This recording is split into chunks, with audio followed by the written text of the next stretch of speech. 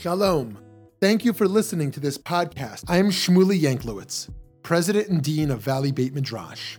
Here at VBM, we strive to bring you only the highest quality of Jewish learning, bringing pluralistic and innovative Jewish programming to the Jewish community that craves substance and insight is our passion.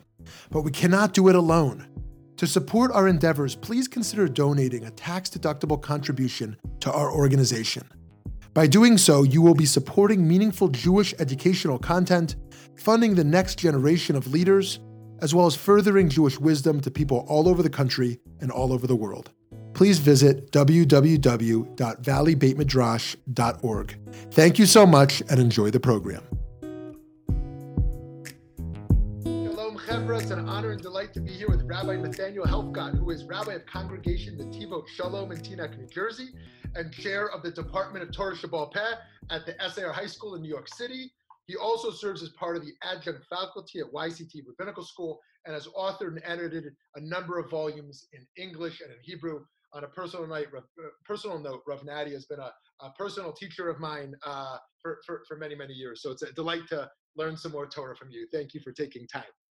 Thank you, Rav Shmuley, for having me. Also, it's a personal delight, and we all are always amazed at the amount of work and writing that Rav Shmuley does, but especially the real caring for other human beings and deep sincerity for social justice that emerges from all of Rav Shmuley's work is really, both on a personal level and on a communal level, what he does is very impressive and always admirable, and you're a real role model. That's very kind. Thank you so much. And to hear that from you means a lot to me. So to start thinking about Shavuot coming up, what are some of the universalistic and particularistic themes that you think emerge from the Matan Torah experience, or is this just one of the two? Right. So on one level, Shavuot is a very particularistic holiday. It's the holiday when God gave the Torah. We have the image in the synagogue. Unfortunately, we're not in the synagogues, but the image of the chuppah, the image of the bridal canopy, where the custom in many synagogues is that there's a bridal canopy on Shavuot, and we come into relationship with God, an intimacy that God took us out of Egypt, and he took us to be his special people. So on the one level, it's obviously a very particularistic holiday. It's a holiday of Am Yisrael, Matan Torah. On the other hand, to me, it's always striking that that the giving of the Torah is ensconced in a narrative on two levels. Number one, the Bible tells us about Yitro, about Jethro, the high priest of Midian, who comes before Matan Torah, before the giving of the Torah. And the Bible spends a good amount of time telling us about how he gives advice to Moses, and he gives ideas, and we adopt those ideas. And we ask, later on in the Bible, we ask Yitro to come and join us. Now, he doesn't necessarily convert, but he becomes a fellow traveler in terms of a God mindset and a world that we want to transform. So that's one very universal piece. In fact, if I'm not mistaken, the Ibn Ezra, in at the comment at the beginning of the Parshat Shavua of Yitro, where the giving of the Torah occurs, points out that the Bible puts that story there, even if it's out of order, to contrast the previous story of Amalek, the previous story of confronting anti-Semitism, if you want. There's some Jews who everything is about anti-Semitism, everything. But the world is not just Amalek. The world is also Yitro, who wants to see the Jewish people succeed and wants to help and wants to be helped. And there's a mutual relationship between the world. So that's number one. Number two, the fact that the giving of the Torah is framed as a covenant between God and the Jewish people. But the purpose of the covenant, the Bible says, is Atem tiyuli mamlechet kohanim v'goy kadosh. You will be for me a kingdom of priests and a holy nation. And what does it mean, a kingdom of priests? I mean, what does that mean? Everyone's going to walk around with a little incense altar? I mean, what is a kingdom of priests? So there's a strand in the tradition very much the Sforno and others, who emphasize that the purpose of God entering into a relationship with the Jewish people is not only for the Jewish people, it's ultimately to have an impact on the world, directly and indirectly throughout history.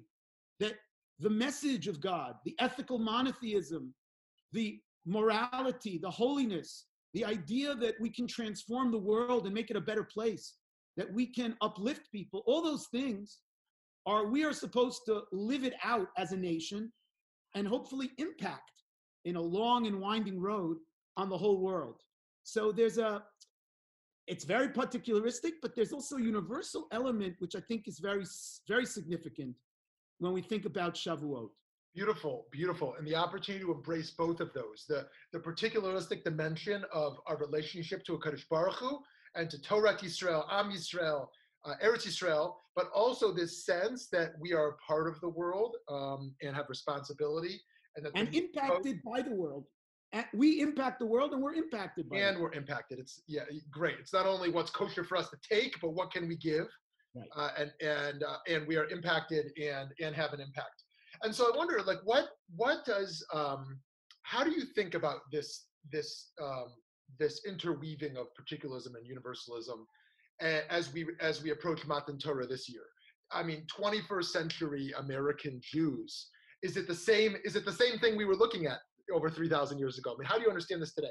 Right. I mean, I live very much in the Orthodox community, which sometimes, puts the thumb on the scale a little bit too much on the particularistic, understandably, because it has so many needs and so many want and so much, financial and other needs in terms of education and religious. But sometimes it's to the total lack of recognition that, first of all, this is part of our ultimate goal. The ultimate goal of Judaism is not to have more pizza stores, kosher pizza stores, and have more sushi, have, more synagogues. The famous from Teaneck where you've got 200 options. Right. It's not just about that. It's about, can we transform the world, as Maimonides talks about, L'mal'at ha'olam de'ah, to fill the world with knowledge of God, and to fill the world with reverence for God, which expresses itself in the kind of society, as God tells us through the prophets all the time. What kind of society do we create? If it's a society that knows God, then it's a society where there's social justice, where there's a lot more equality. Doesn't necessarily mean it's a socialist utopia, but it's a world in which, there's a lot more that we think about. And so, again, without going into specific policies, but the idea that just excuse me, I just have to put the cord in the computer. The idea that we care about what's going on in the world around us, the public schools, the prisons, everything, that we want it to be a more perfect and just world, is something that should be embedded in our DNA. Now, it may not be that we can always spend as much time as we want, but as a value, we have to keep it. And number two, when it's necessary, we can weigh in and contribute from the wisdom of Torah and from the vision of Torah and from the message of Torah on society in general. Beautiful, beautiful. Just the last question for you today, Rav Nati. So Shavuot in 2020, not about your particular plans or your shul plans, but on a philosophical level, what does it mean to have Shavuot in isolation? Meaning, Har Sinai, it's a collectivist enterprise. We're mamish standing there together, hand in hand, if you will, receiving the Torah. I mean, there is, Rav Soloveitchik taught such a beautiful Torah, existentialist Torah, the self, standing alone. But we're a collectivist enterprise. We're a nation. So how do we understand approaching Shavuot this year? Right. So I think, first of all, we're going to be missing an element, and that's, I think we have to own up to that and recognize that. And that piece, there's a loss and there's a grieving for that loss of coming together. At the same time, it's interesting, the Aseret HaDibrot, the 10 statements were given in the singular as well. Lo yelecha Elohim achirim al panai. Lo tirtzach. It's not only given in the plural, it's given in the individual.